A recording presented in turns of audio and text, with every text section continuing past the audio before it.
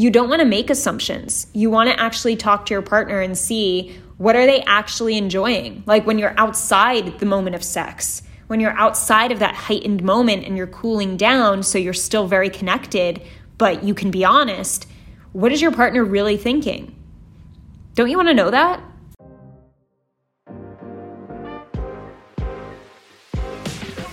Welcome to What I Love About Sex, where some incredible guests and I, Steph Kanowski, will be bringing you the tools for improving your sex life with topics such as sex issues with your partner, sexual self-confidence, premature ejaculation, sexual shame, masturbation, sharing your fetishes, orgasmic pleasure, and more. Sex is still so taboo, and I personally believe that by improving our understanding and communication skills around sex, we can enhance our own self-pleasure as well as deepening our long-term romantic relationships. So listen in, try to stay open-minded, and let's get started.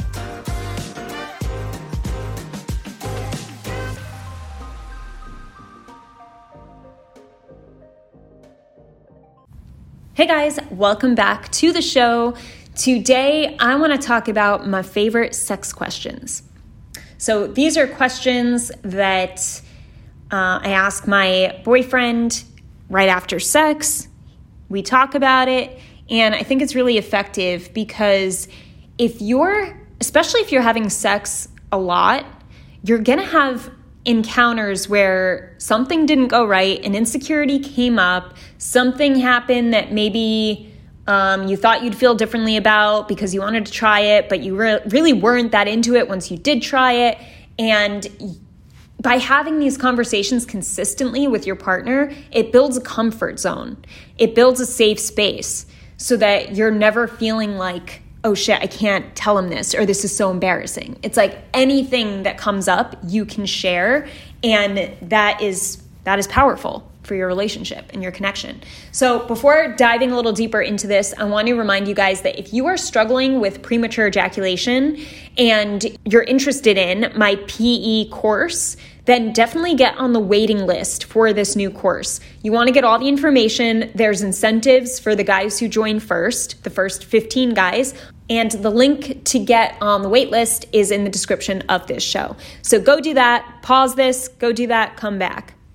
All right, now that you're back, let's talk about these 3 questions. I forget where I came up with these questions or where I learned these questions, but I really like them because they're so quick and easy, and I always am giving them to my clients to use too as a tool to connect to their women post-sex instead of just getting up and moving on with the day right away.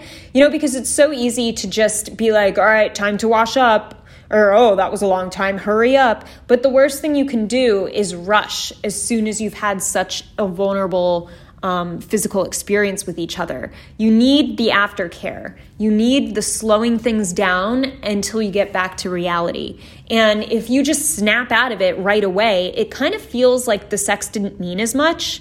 And women can often feel used in this way.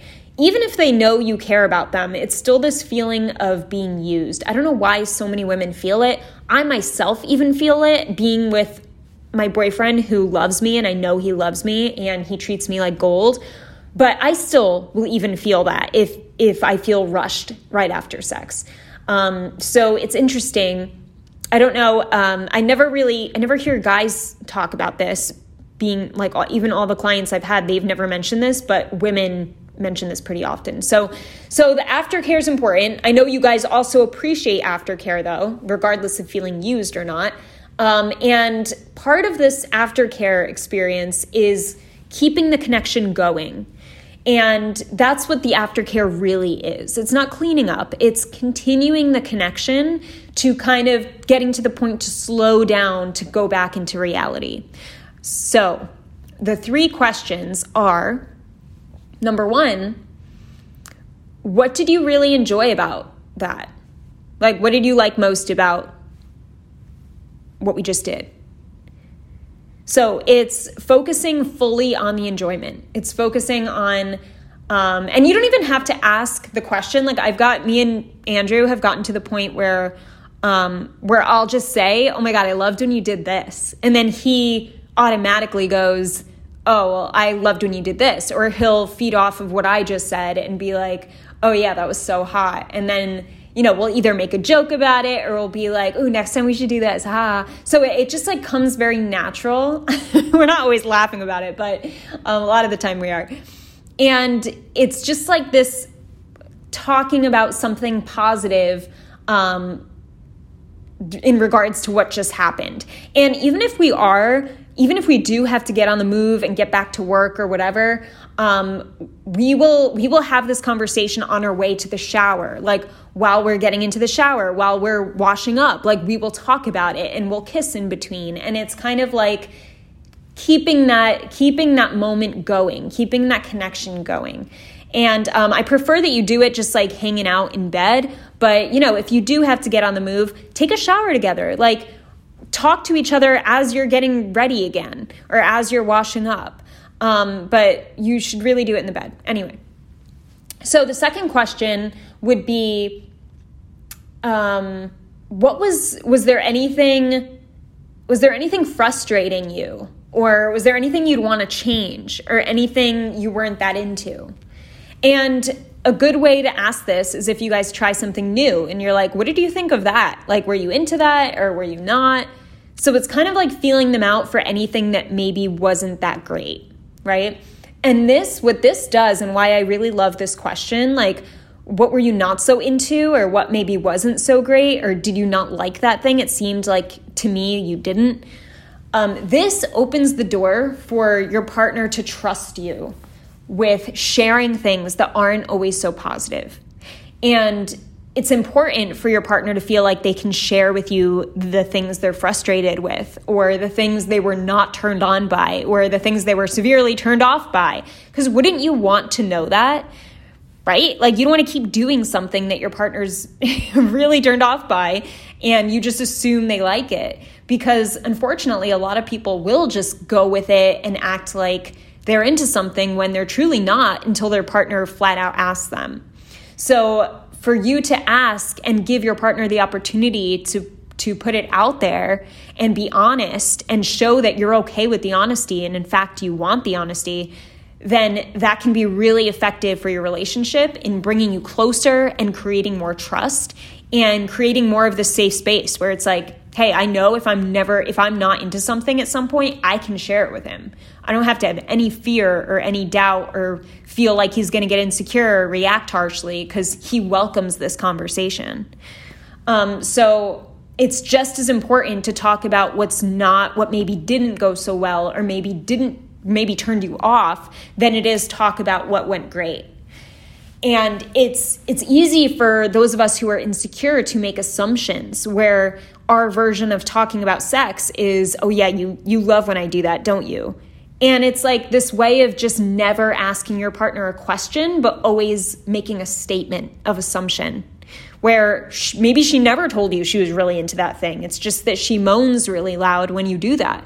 But moaning can not be genuine, unfortunately. So until you get a verbal confirmation, you don't want to make assumptions. You want to actually talk to your partner and see, what are they actually enjoying? Like when you're outside the moment of sex, when you're outside of that heightened moment and you're cooling down so you're still very connected, but you can be honest, what is your partner really thinking? Don't you want to know that? I sure do. Even if it hurts, and I shared this on Instagram that there was a conversation where Andrew shared something with me and I asked for frustration and he shared something with me and then I got upset over it right away. My immediate reaction was like to protect myself and get upset and feel like, like a little like, am I not doing something right? And it wasn't a good feeling, but I needed to know that he felt that way so that we could talk about it and we could eventually solve that, which we did. So we wouldn't be able to work through that or have an experience where we did in fact see that in our sex life if he wasn't able to be honest with me. And I would so much rather him be honest with me and me feel a little ego attacked than for him to keep his mouth shut and then this problem just builds up and then it shows itself in other ways in our relationship. right? So we want our partners to be able to express honestly with us. And we want to be able to do that for each other. Super important. And like I said, it really does bring you closer. Like it really brings the more difficult conversations that I have with Andrew, like I feel so much closer to him and I feel like we're bulletproof. Like I feel so much more secure every time we talk about something that's a little challenging or a little difficult because our ego's involved, or we feel like offended by it, but at the same time we're trying to talk through it. Like it's very interesting how much stronger you feel when you have these conversations. And they don't happen all the time, but they happen enough where it's like, hey, like this is just one of those. Let's just talk it through. And then it gets easier and easier to handle because we know we can do it. So it's having that bulletproof conversation mentality of like, hey, like you could be honest with how you're feeling. I got you. I'm going to do my best. We're a team. I know you're not out to hurt my feelings. I know you're just sharing something with me so that I'm aware that we need to get on the same page with something. So anyway, that's why I really like the question faced around anything that was a turnoff or anything you're currently frustrated with, anything that didn't go so great, any negative feelings you're having, whichever one of those questions you want to choose. And then the third question is there anything we should do differently next time?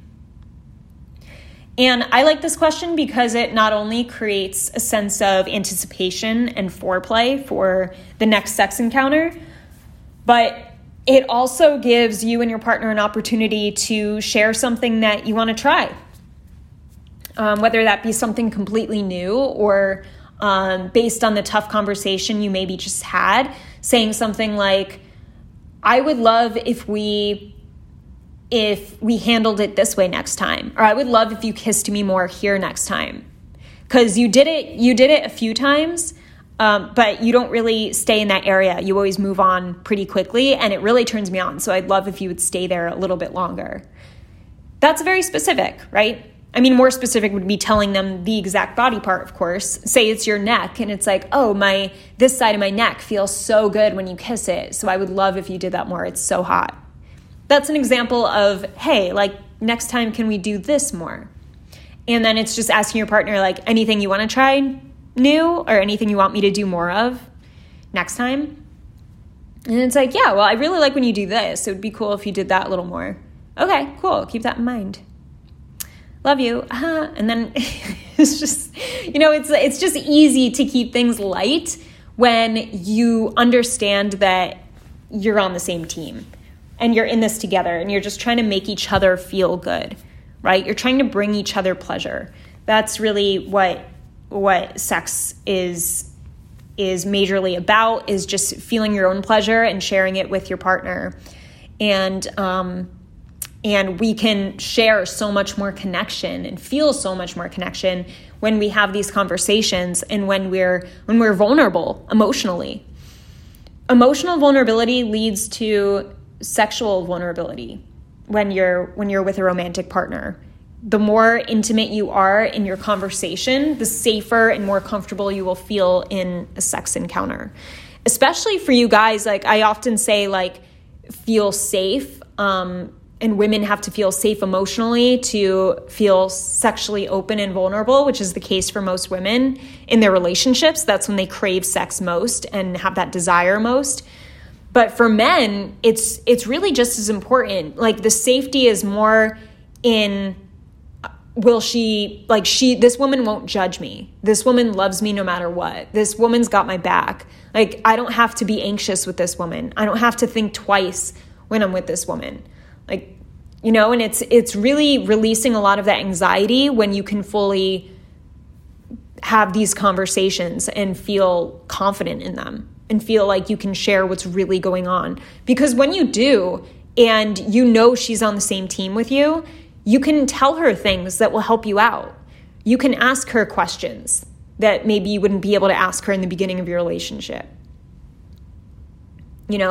There were experiences where Andrew and I asked each other questions to help ourselves out when we were going through our own personal shit, where it's like, hey, I'm having, like, I was personally having a woman's health concern earlier in the year. And there were a couple sacrifices that he had to make in order to work around that. And I had to share things with him that I didn't feel great sharing with him because of the health concern. So it was just like to work your way around these things and have these hard conversations, make the good times a lot, not the good times, not to say these are bad times, but it just makes your entire sex life smoother. And I know over time this gets more difficult, right? Because kids come in the picture and you're lacking the newness of the relationship. So there's definitely, communication is even more important when you get to that stage. But regardless of where you are, you want to build a strong habit of communicating vulnerably in your sex life from the beginning, because then that's the foundation you're building it on.